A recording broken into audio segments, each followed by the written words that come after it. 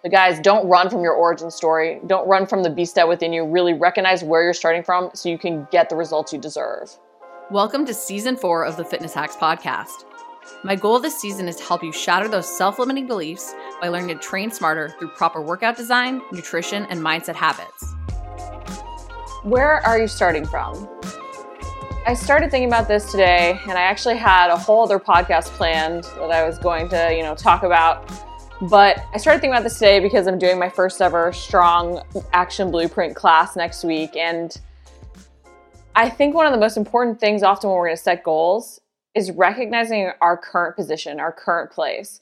So often we just get caught up in where we want to go, what we need to do to get there, and we never really consider where actually am I starting from? And that's so key when we actually consider how we're going to plan everything out. Because if you think about creating that map, creating that, way to actually get to your end destination, it always starts with your current location. If you don't know where you are, you can't map out a route to get to where you want to go. And so I started thinking about this, and with the Strong Action Blueprint, part of what we really do is we outline, what is my current situation, taking ownership of your priorities, recognizing who and what you are, because we can only accurately make changes once we know ourselves, once we know what are non-negotiables for us, once we know, what we truly need to succeed.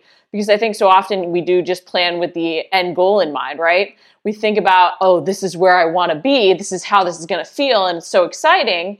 But that's also why we lose motivation. It's why we don't have, that clear roadmap that actually gets us there. So as you're considering even, your New Year's resolutions, maybe starting over next Monday with something new and hopefully still continuing forward this week, I want you to really think about where you are currently.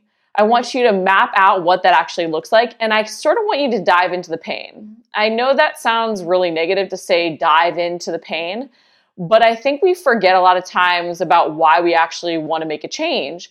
And it's really easy to get motivated by the idea of something else, but we don't really know what that feels like, so that motivation fades very quickly. Versus if there's a reason we want to change right now, we are going to be way more motivated to keep going, even when life does its best to get in the way. Because let's face it, it is always going to try and throw us stuff that we don't want to handle at that point. It's always going to give us reasons not to do something. So I want you to think about your current situation. Why don't you want to stay here? Why don't you want to be stuck? Why is the discomfort of change worth it? Why is the pain of making a change really worth it? Whether or not it's, the pain of spending money on a new program or the pain of doing something that you've never liked to do, maybe like tracking your macros. Why is that pain actually worth it to get out of the pain you're in now?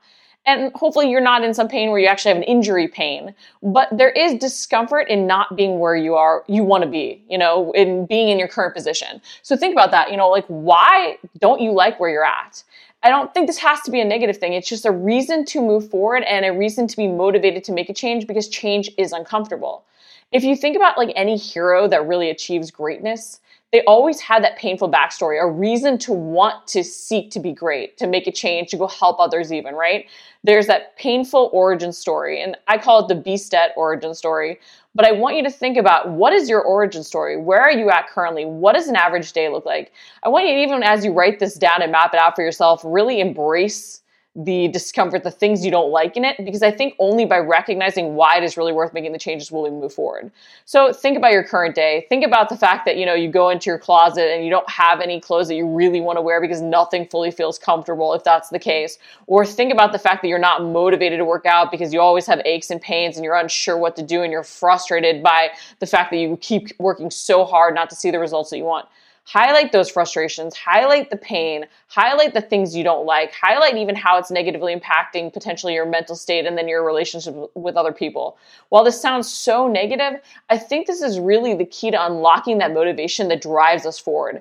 And it also gives us that really clear picture of where we're starting at currently to make accurate adjustments. So often we're thinking about that ideal plan, that perfect thing that we want to do. We see figure and fitness competitors training for 2 hours a day, 6 days a week. And so we go for this ideal, never really assessing, is this even doable for us?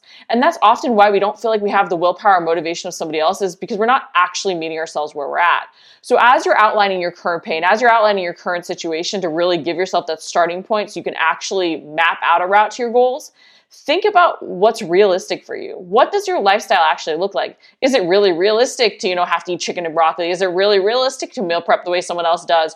Or do you have to work around family meals? Do you need to work in meals out? Do you need to figure out ways to work around your travels? Do you need to maybe find ways to do the minimum and only train 3 days a week?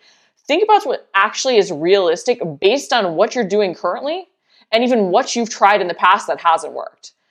So often we run from our failures, we run from those negative experiences, we try and hide from them, but we have to realize that failing isn't failure. Only by not ever putting ourselves out there are we actually a failure. By having failures and setbacks, we have learning experiences. That's all they are, as long as we see them that way.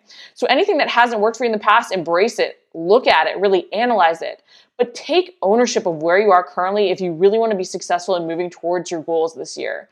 Because only once we have that current starting point can we actually accurately map out a way to get to our end destination. And we have to realize that as motivating as it might seem right now to go to that place, we don't actually know how that feels. We don't actually know what that life will look like, but we do know why we want to change right now. So embrace that pain, map out your current situation, and realize this will give you the power to actually make a change this year that adds up. And if you haven't, please register for my Strong Action Blueprint class. It's going to be freaking fabulous. I'm so excited about it. We're going to be taking you through a worksheet and a workbook that will actually guide you to set that action plan so you can achieve amazing results.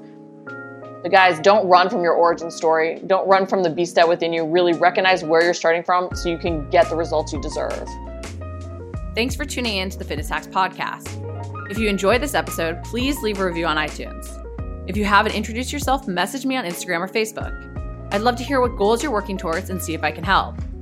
For my 3-step recipe for amazing results, visit rsrecipe.com.